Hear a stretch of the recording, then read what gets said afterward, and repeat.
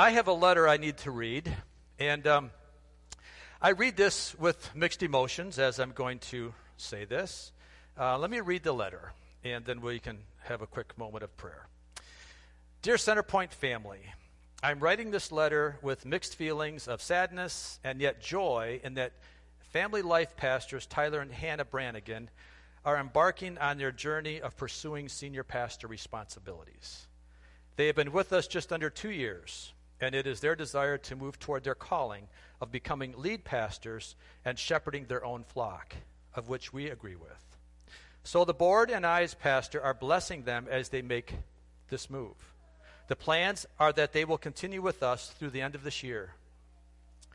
Please take some time to congratulate them and to express your appreciation for what they have done here at Centerpoint.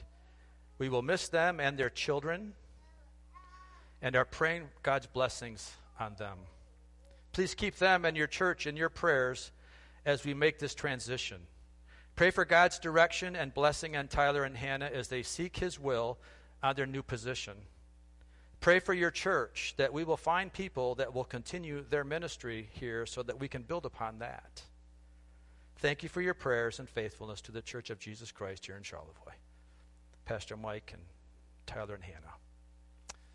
So it is hard to say goodbye to people like this, but it's not uncommon for youth pastors, family life pastors, associate pastors, whatever title they hold, to feel a call to move on to senior pastorship, right? And this is not, it's a time that we're going to miss them, but it's a time that we're going to bless them too. Does that make sense? Because people have calls in their life when we have to move on at some times. So it's appropriate, and it's good that we do this in a positive way, and we encourage them, and we bless them. So they're going to be with us now through the end of the year. This is not their last Sunday with us. You're going to have time to spend time with them and to just fellowship with them some more and just encourage them as they go. Amen? Amen. Father, I just thank you today for your wisdom and for your leadership and for the way that you direct our paths. Lord, it's a mystery sometime how things happen. I mean, I think we all can look back at our own lives and see the hand of God move in ways that we didn't expect. I certainly didn't expect to be here a few years ago. And things just are led. And when we're obedient to be led, then great things happen. And great ministry occurs. And people are encouraged and people are touched for eternity. So I just pray, God, your blessings, and I pray your will. And I pray that you would just give us all peace and assurance that this is all good and that you have this in your hand for both Pastor Tyler and Hannah and their family and for us here at Centerpoint. And we just trust you and we love you. In Jesus' name, amen. Amen. So thanks for being here again this morning. And I know that it's still an interesting time of life, isn't it? Because obviously there are those that would be with us if they could. Rip and Vicki, this is their last week of quarantine. Otherwise they would have been here. And others as well. But thanks for being here today. I want to continue in our study on the second book of Peter. And again, this is a letter that Peter is writing to the churches that are scattered around Asia Minor. And Peter today is helping them to see themselves for who they are in Christ. And I just want to put a little caveat here that when I do studies like this, I don't go very fast. I don't belabor them, but at the same time, I don't rush through the study just to see how quickly I can get through the study, because that's not appropriate. I really do pray that the Holy Spirit would give me the important points that he wants to be pulled out of the study. I certainly can't cover them all. I'm certainly missing points as we go through this study today. By the way, I have a handout over here if people want to get it. Thanks, Joe. And their handout has the scripture that we're going to, our text, and it also has the other scriptures that we're going to use just for your purposes. And you can take notes on it if you'd like, or just take it home and start a fire with it, because it will start fires. You know, the one thing that's interesting about reading God's Word is that it is a living Word. It's a living Word. And with the Holy Spirit living inside you, when you read a living Word, the Holy Spirit will prompt you with new revelations of knowledge, new revelations of a deeper part of the Scripture. Not a new form of Scripture, not a new form of the gospel, nothing like that. I'm not saying that it's going to twist the gospel at all or twist the Scripture, but the Holy Spirit gives you a deeper revelation of living Word knowledge that fits right where you're at in the situation you're in for that day. Does anybody have a witness to that?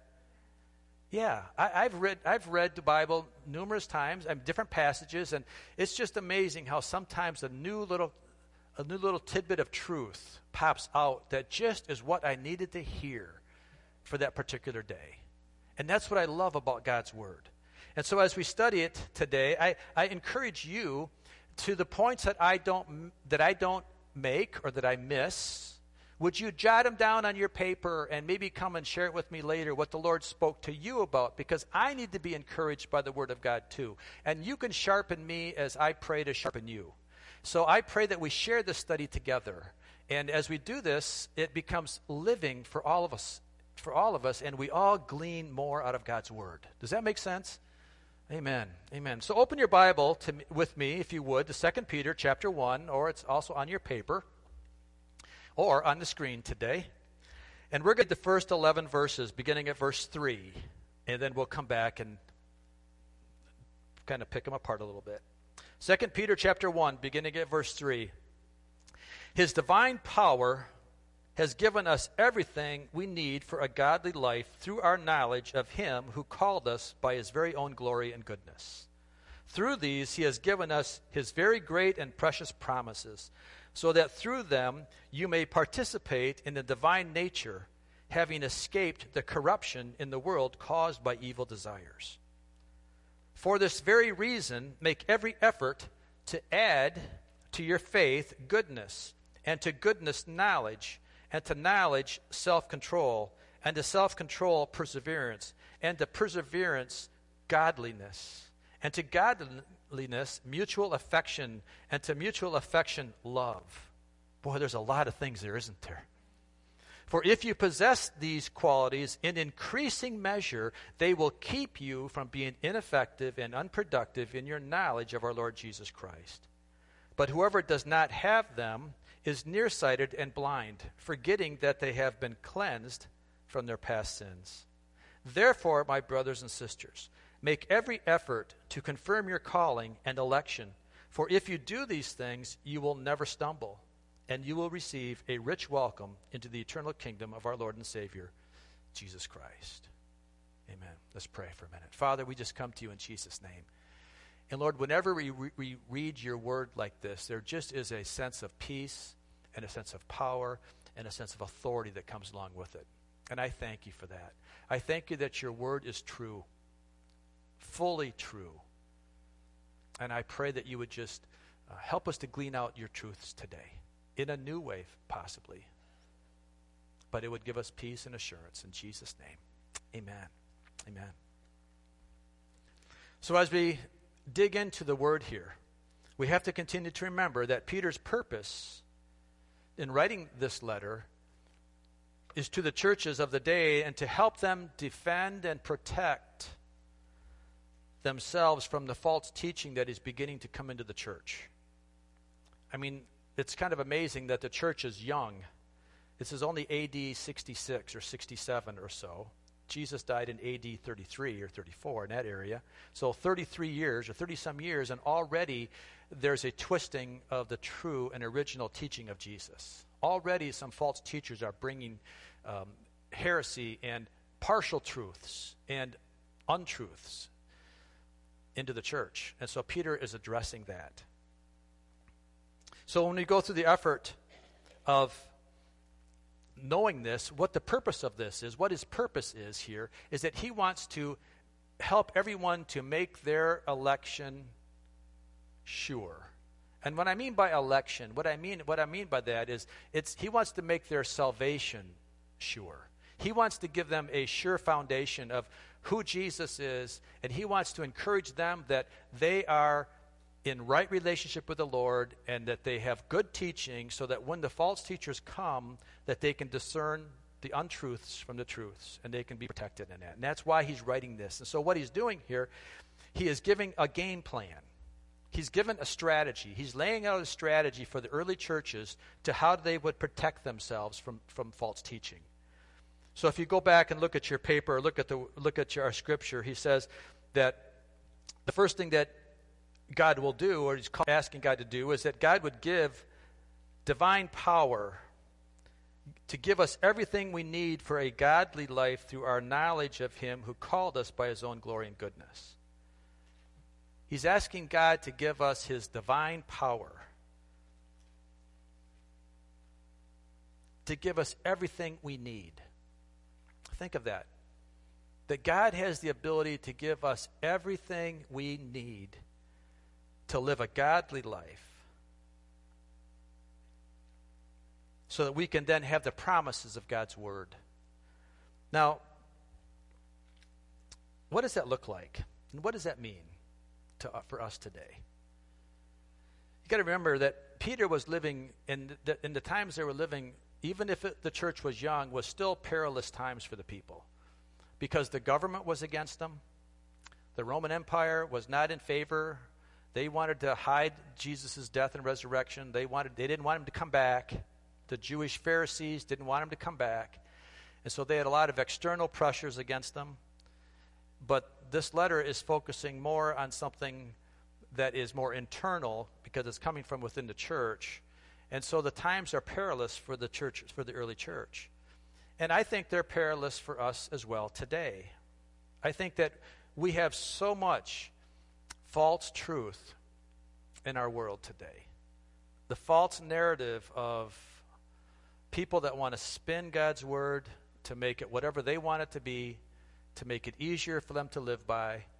We have that, which is certainly something we have to deal with. We have a lot of false truth in our, I hate to say it, I really hate to say it, but in our government and in our society today. It's not the government that we grew up with a few years ago. Things are changing, and it's really sad to say that. I never thought I would see the day that I would say that our government in many ways is untrustworthy because there's so many false things that are being said. And I'm not trying to create a rebellion here. We just have to speak the truth so that we know what untruth is. And Joe prayed for us today about not having a spirit of fear because there's a lot of untruth and it's been rolled out with the COVID pandemic. There's a lot of fear that's being rolled out with the election right now that's not really true. We don't know who's our president. We want to have a good, fair election, and whatever comes out, what comes out. I mean, God's in control of it, but at the same time, we want to we want to trust our process, don't we? And when we have anything that's not true, it makes us uneasy. It makes us uncomfortable. It gives anxiety, and rightly so. You know, we're not designed to live a solitary life. Do you know that? We are not designed to be men living on islands on their own. We are created to be social people. When Adam was in the garden with all the things that he had, he was incomplete until God formed Eve out of the rib of Adam. And then Adam had completeness and wholeness because he had a relationship with other people. And it's unfortunate that what the enemy's doing right now is trying to create solitary people through social distancing. It should be physical distancing. It shouldn't be social distancing because physically we need to be distant because it's smart. But socially, we shouldn't be distant, right? I mean, I should be able to talk to you and call you and spend time with you and keep our social life together. We shouldn't be solitary, and we shouldn't allow the fear of being social. We can be safe and be careful and be physically distant, but even the terminology that has been used to be socially distant creates fear, doesn't it? And we're not designed to be that way. And there's a lot of heaviness that comes in the world through just the other burdens that we carry, because we all carry burdens of our health, our finances, our family issues, and those are just going to come. But I want to go and I want to offer to you what Jesus offers to us in Matthew chapter 11. Matthew chapter 11, verse 28 and through verse 30, Jesus says this: "Come to me, all of you who are weary and carry heavy burdens, and I will give you rest. Take my yoke upon you. Let me teach you, because I am humble and gentle at heart, and you will find great rest. You will find rest for your souls. For my yoke is easy to bear, and the burden I give you is light." Do you see the invitation of Jesus here? What he's saying to you is that my word will not further encumber you. The world looks at this thing and they say that the rules that God places on people make it harder for us to enjoy life, don't they? Isn't that kind of what our society says? That church only adds more burdens to your life. It only adds more rules and regulations to your life. Do you see the enemy spinning here what God is saying, what Jesus is trying to say? He says, if you come to me, I will make your burden easy, and I will make your yoke, your burden light and your yoke easy. What he's saying is that I'm not going to take away the problems in your life, because the Bible says also that you will have many problems in life. But what he's promising us is that he will help us carry the burden. He will help us get through the times that we're in. So it's not an issue of coming in and hitting the easy staple button, and all of a sudden life is good and no problems anymore. If you were told that when you were first saved, that's why I believe many people fall away from the church, is because they've been sold a bill of goods, thinking that when you love Jesus, he's going to take all of your problems away. He didn't say that. Not at all. But he did say that if you come to me, if you're weary and tired, I will help you carry your burdens. And I will give you rest. And as you take my yoke upon you, in other words, here's the thing, a yoke is placed on an animal so the animal can do the work of pulling the plow. But Jesus says, if you take my yoke upon you, I will help you pull the plow. And I will help you get through the issues of life. And so when we go to God's word like this, these are some things that would give us a foundation of hope and peace and of joy that we can bear. We can get through the issues of life, because the issues of life are going to always be there until the time that he takes us home, until the time that we fly away, right? I'll fly away. Okay, when we fly away, then the burdens are gone, because now we're lighter than air. And that's going to be a great day. So I just encourage you that we would not let our physical circumstances be the thing that encumbers us, but we would let the Lord truly, truly help us. And he promises that he'll be with us, and he'll promise us to take care of us. The writer of Hebrews encourages us a little bit more in this way. He says in Hebrews chapter 4, beginning of verse 14 through 16, the writer says this: "Therefore, since we have a great high priest who has ascended into heaven, Jesus, the Son of God, let us hold firmly to the faith we profess. For we do not have a high priest who is unable to empathize with our weaknesses, but we have one who has been tempted in every way, just like we are, yet he did not sin." And here's the verse I want to emphasize. "Let us then approach God's throne of grace." Last week we talked about grace. How Peter said we could have grace in increasing measure, more and more of God's grace. And God's grace is an empowerment and an emboldenment to live above sin, live above the cares of this world. So he says, so let us then approach God's grace, throne of grace, with confidence, so that we may receive mercy and find grace to help us in our time of need. Amen. Isn't that good to know that we have the truth of God's word that is going to help us, not confuse us in our time of need? That we can go to the true word of God and he will give us the hope and the peace and the assurance that we're going to be okay. We're going to get through this. And we're going to not just be okay, we're going to be grand. we're going to be just amazing. So the invitation that we have, entering the throne of God's amazing grace, we can do it with confidence. Man, that should just blow our mind to think that we can go into the throne of God's grace. It should just be one of those poof. And our minds should just blow off our head, because that is just unbelievable that God gives us that, and He gives us that.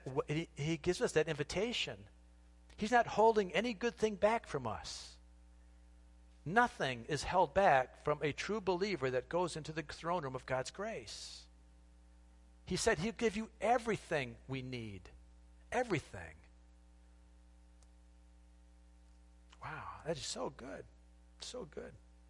We have the promise of God's provision with His unlimited grace. A few chapters down in Hebrews, go to Hebrews chapter 7, and we're going to see again how the writer promises of Jesus being faithful to us and being our intercessor. Hebrews chapter 7, verse 24 through 26. The writer says, "But because Jesus lives forever, His priesthood lasts forever. Therefore, He is able once and forever." Did you hear the words forever? Think about that. He's not talking about a temporary thing. He's saying forever. We're going to be living forever. Therefore, He is able once and forever to save those who come to God through Him. He lives forever to intercede with God on their behalf, or on our behalf. He is the kind of high priest we need because He is holy and blameless, unstained by sin. He has been set apart from sinners and has been given the highest place of honor in heaven. That's who Jesus is. And He's all about you. He's all about us. He's interceding for us. He's there in the throne room of heaven, interceding for you and I today. And he is asking the Father, "Father, send the angels there to guard them. Send that angel over there to empower them. Send that angel of healing over there, or provision over there. Because, Father, you've promised to give them everything. So let's do it. Let's give them everything they need. Let's give them all the angels they need. Let's give them all the support we need." That's what Jesus is doing. And it's a great thing that we have that promise. And what was happening in that day is that there was false teachers coming in that were trying to dispute that. And they were trying to say that that's not true. They were trying to say that there's other ways we have to get to God, that Jesus is not the only way. But Peter's saying the only faith that has any redemptive and protective power is the faith in Jesus and Jesus alone. We can't go to any other person. We can't pray to any other entity. Our relationship is with Jesus, and it's the grace of Christ that protects us. And then we must purposely have to participate in it. My Bible commentary says this. He says, "Note that Christ does not remain an advocate and intercessor for those who refuse to confess and give up their sin and who abandon their relationship with God. His intercession to save completely," hear that, "to save completely, is only for those who come to God through Him and remain in Him. There is no safety and security for those who deliberately and repeatedly continue to sin and refuse to turn to God for their daily forgiveness and relationship." So Peter's now going to turn the page a little bit now, and he's going to talk about what is our purpose, what is our responsibility. God is telling us His, Jesus has laid out His plan, but what is our responsibility? Because we need to do something here in the context of having our position and staying in the position of God's blessing.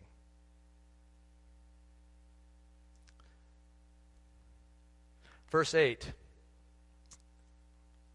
"Through these, He has given us His very great and precious promises, so that through them you may participate." There's the word I'm looking for. "That you may participate in the divine nature, having escaped the corruption in the world caused by evil and desires." What Peter's saying here is that we have to participate in the divine nature if we are going to have a divine nature. We have to participate. We have to do our part in what God is asking us to do to make sure that we remain in relationship with Jesus so that we can have the divine nature that Jesus has. You know, when I was in college, I had Economics 101. And I had a professor, I can remember him saying it, he said it over and over again. He said, there is no such thing as a free lunch. There is no such thing as a free lunch. In other words, if somebody's going to give you something for free, somebody had to pay for it. There's no such thing as free anything in this world. Everything has to be paid for. There's a price for everything. And in spiritually, that's the same thing. If we want to have a spiritually sound life, a life of hope and peace and joy, it's not free. I mean, there's something we need to do to participate in, to get it. Now, I'm walking a fine line here. I know that. But we have to recognize that we are saved by God's grace. I get that. Totally saved by God's grace. There's nothing we can do to earn God's favor. But once we have God's grace, what do we do? What do we do with it? It's our responsibility to stay in God's presence so that God's grace can stay with us. We talked about this last week, and I don't want to go back into last week's message, but we can violate God's grace if we're not careful, and we can abuse God's grace if we're not careful, because grace is not intended to allow us to sin and sin more so we can have more and more grace. No, it's the grace that allows us to break away, to escape from the corruption of this world, is what Peter was saying, that we can then be in the presence of God so that we can remain in God's grace and that God's grace will be there for us to lift us up. And so we have a participation to result in. And it allows me to escape the corruption of the world. And I think we need to just not rush through this point, because I think we can miss it kind of here if we're not careful.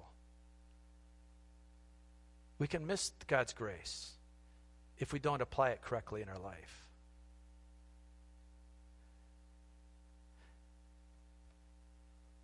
So I think we just need to dwell on that for a few minutes and chew on it. What does it mean to be in the position of God's grace? What does it mean for you?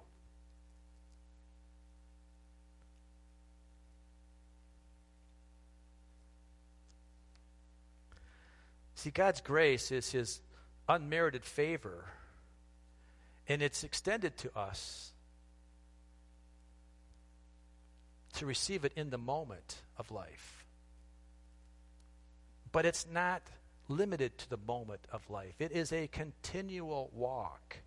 It's a continual lifestyle. It's a daily basis of keeping me in the position of God's grace to help to keep me from falling into the trap of sin.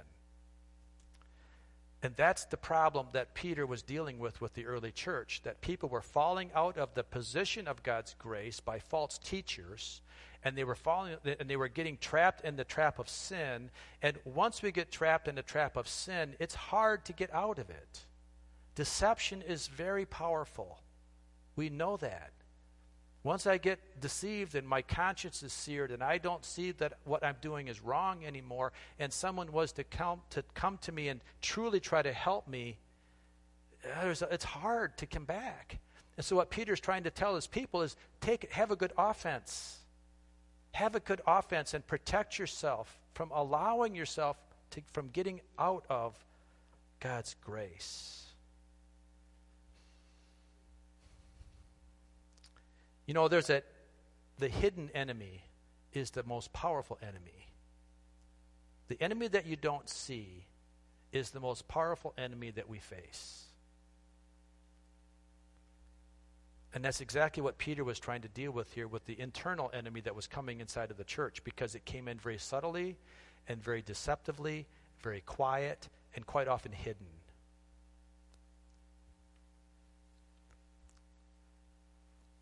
And I think that sometimes we don't realize in our life the power of hidden sin.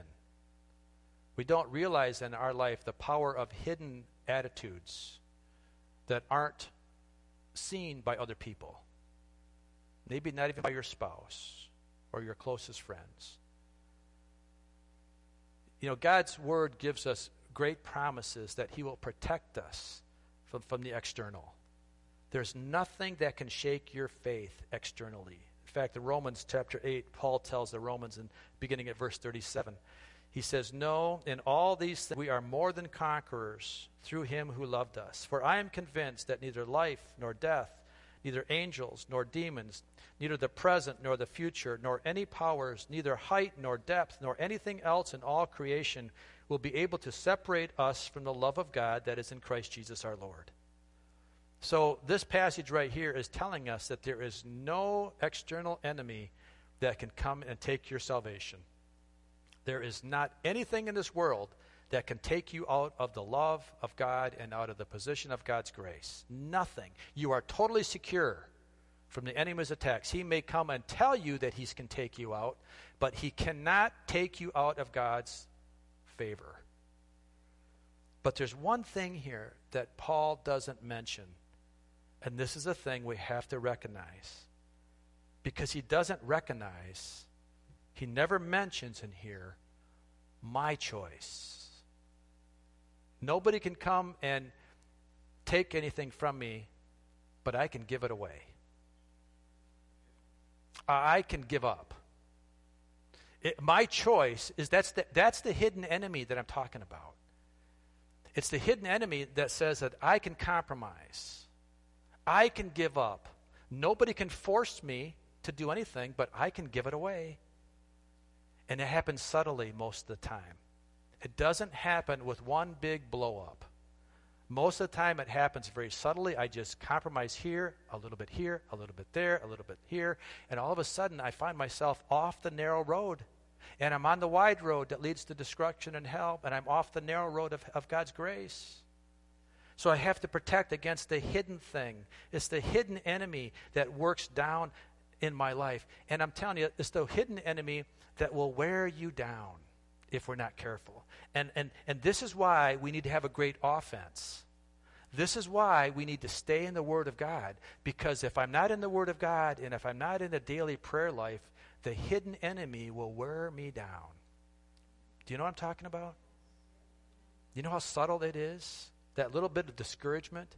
I skip church a few times, or I'm not in the presence of God, or I'm not with my church friends or my godly friends, and I'm kind of wandering into myself. Like I said before, we're not designed to be solitary creatures. We're not designed to be alone, because if the devil can separate you from the flock, he will eat your lunch. If the devil can get you out of the flock, that's where the wolves come. In sheep's clothing, so many times.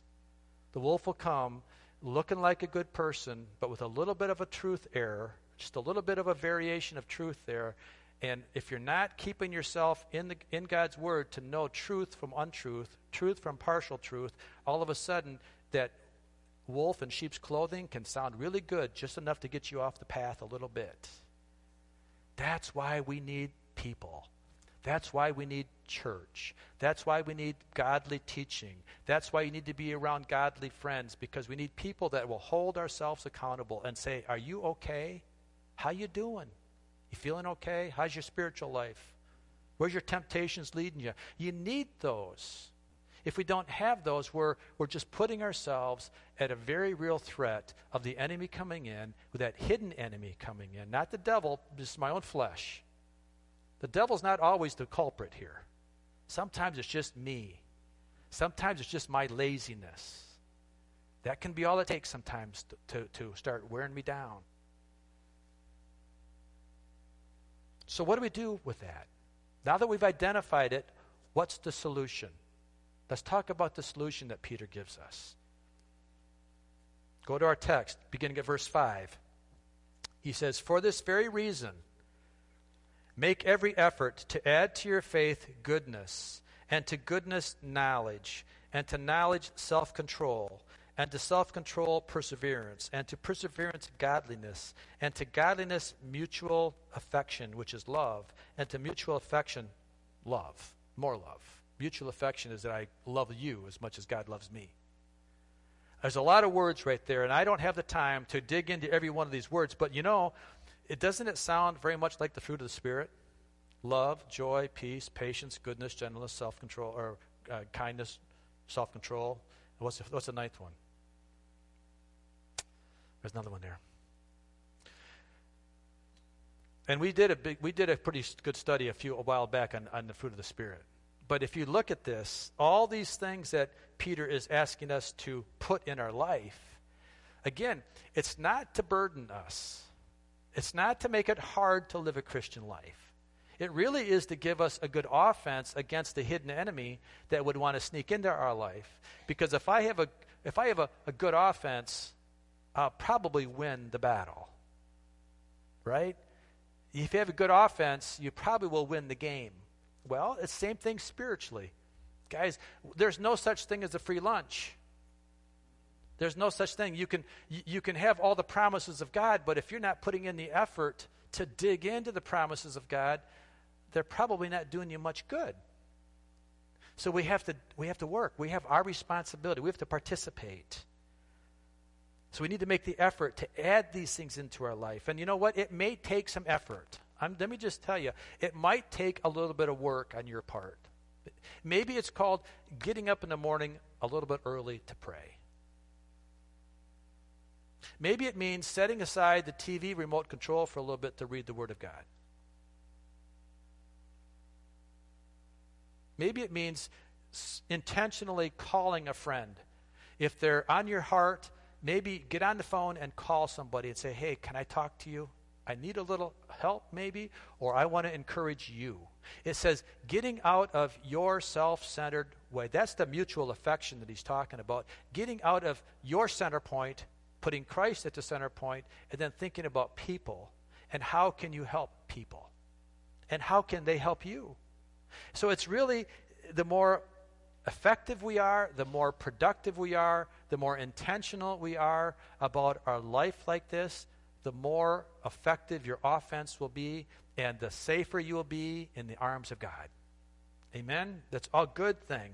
So then he says in verse 8, he says, if you possess these qualities in increasing measure, they will keep you from being ineffective and unproductive in your knowledge of our Lord Jesus Christ. But whoever does not have them is nearsighted and blind, forgetting that they have been cleansed from their past sins. So the promise of God is this. If we go back to our offense and defense terminology, we can read verse 8 to read it this way in another context. Same meaning, different context. For if you possess these qualities in increasing measure, they will keep you effective and productive. Think of it that way. They will keep you effective and productive in your knowledge of our Lord Jesus Christ. How do we stay effective and productive? By allowing the qualities that we just talked about to be increasing in your life and to intentionally and purposely pursuing them. It's the increasing measure of God's grace and our efforts that go along with that will make us effective and productive. Stop passing notes. See, when you have a small congregation, you can't hide, Jackie. You just can't hide. I'm sorry.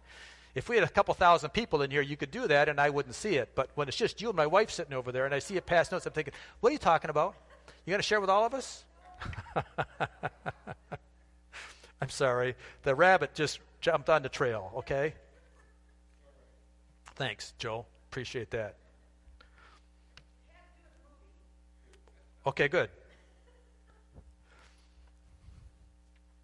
So here's the good news. And a great place to end our conversation today.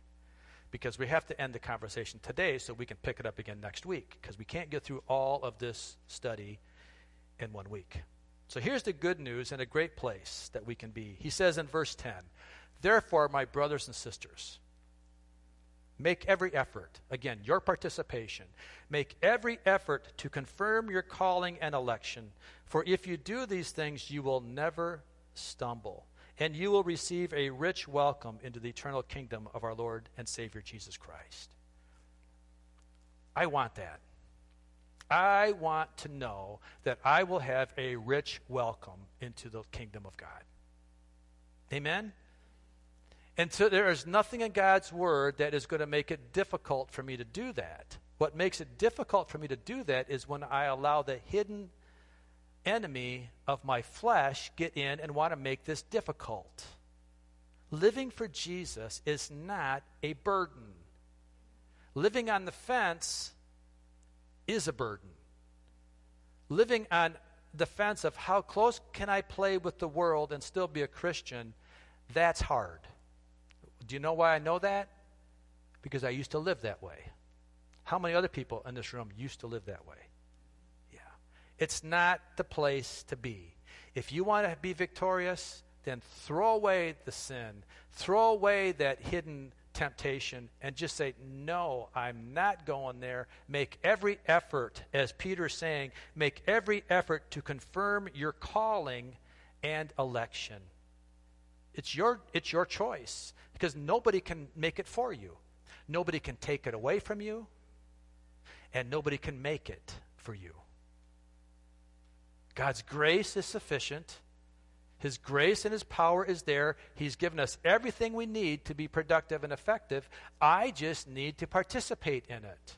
And so do you. And when we participate in that, God is giving us great and precious promises that I will receive and you will receive a rich welcome when we come into the kingdom of God. Because I think we all want to hear Jesus say, welcome. Well done, thou good and faithful. Can you imagine what that day is going to be like? Just stop here and just think about that.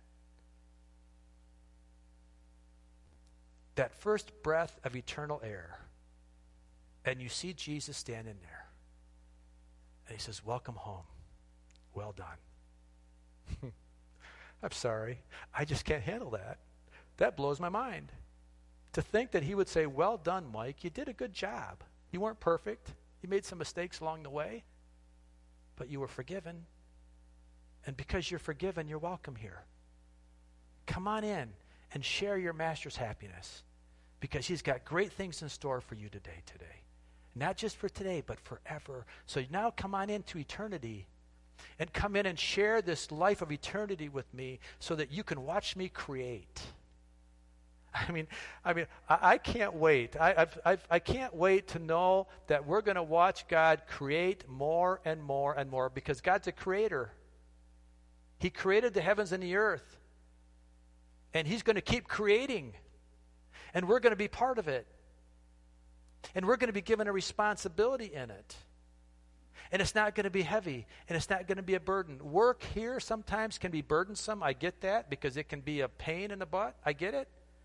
But up there, when we get to heaven and we come down here and live in a new heavens and a new earth, our responsibilities are going to be a joy, because he's going to give us the ability to do everything he asks us to do perfectly.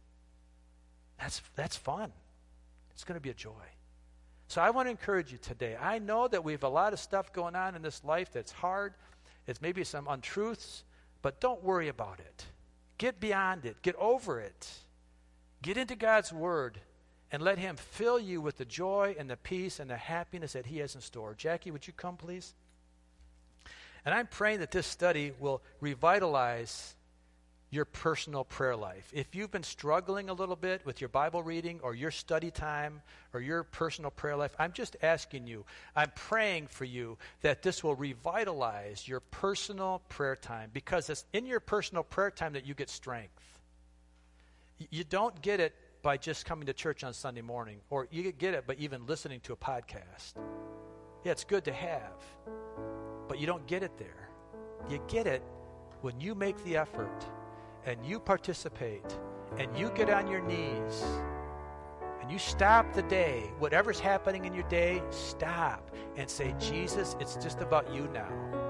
I need to spend some time with you. You promised me to give me everything that I need. Now I just need it. And I need to take the time for you to give it to me and speak to me. Sometimes our prayer life is too much us talking.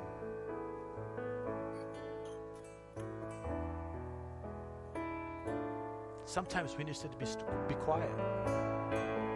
Sometimes we just need to go into his inner chamber and just be quiet and let him feed us, speak into your life.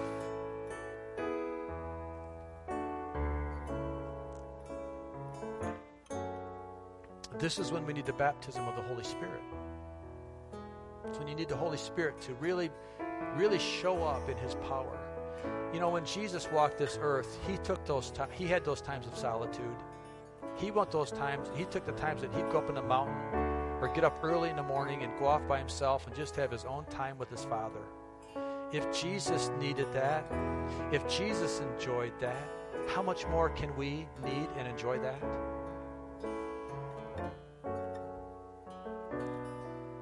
Paul said in Romans chapter 8, verse 26 and through 28, he says, "And the Holy Spirit helps us in our weaknesses. For example, we don't know what God wants us to pray for, but the Holy Spirit prays for us with groanings that cannot be expressed in words. And the Father, who knows all hearts, knows what the Spirit is saying. For the Spirit pleads for us believers in harmony with God's own will. And we know that God causes everything to work together for the good of those who love God and are called according to his purpose." There's great hope, folks. Great hope, great assurance in the truth of God's word. Amen? Participate. Get involved. It's your life. Nobody can do it for you. Nobody can take it away. It's you and Jesus. You and the Holy Spirit. This is a great game plan that will help us and will assure us of our salvation. If you need help, call me sometime.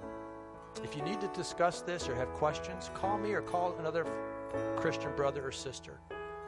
Don't go life alone. It's a hard journey. You need people. We need each other. Let's pray. Father, I thank you for your promises today. I thank you for your word today. I thank you, Lord, how you are very clear with us if we would only read it and apply it. Your burdens are not heavy and your yoke is easy. And I pray, Father, in our weariness that we would come to you to receive rest and to receive assurance of our sure election, that our salvation is secure. That we have no reason to fear, that we have no reason to be discouraged, no reason to be disappointed, no reason to have the feeling of giving up is the best thing to do. Help us to persevere to the end, knowing that you have great things in store for us. Thank you, thank you, thank you for your promises. And I pray, Father, that you would strengthen your people today. That are those that are here in body and those that are listening, that you would strengthen them and just encourage them and let them know that you love them and that you are fighting for them as we participate in the divine nature of who you are. And I pray this all in Jesus' name. Amen. Amen. Amen. Jackie and Tom, would you lead us in that song to repeat, please? Jesus, your name is power. Jesus, your name is might. Jesus, your name will break every stronghold. Jesus, your name is light. Jesus, your name is healing. Jesus, your name gives sight. Jesus, your name will free every captive.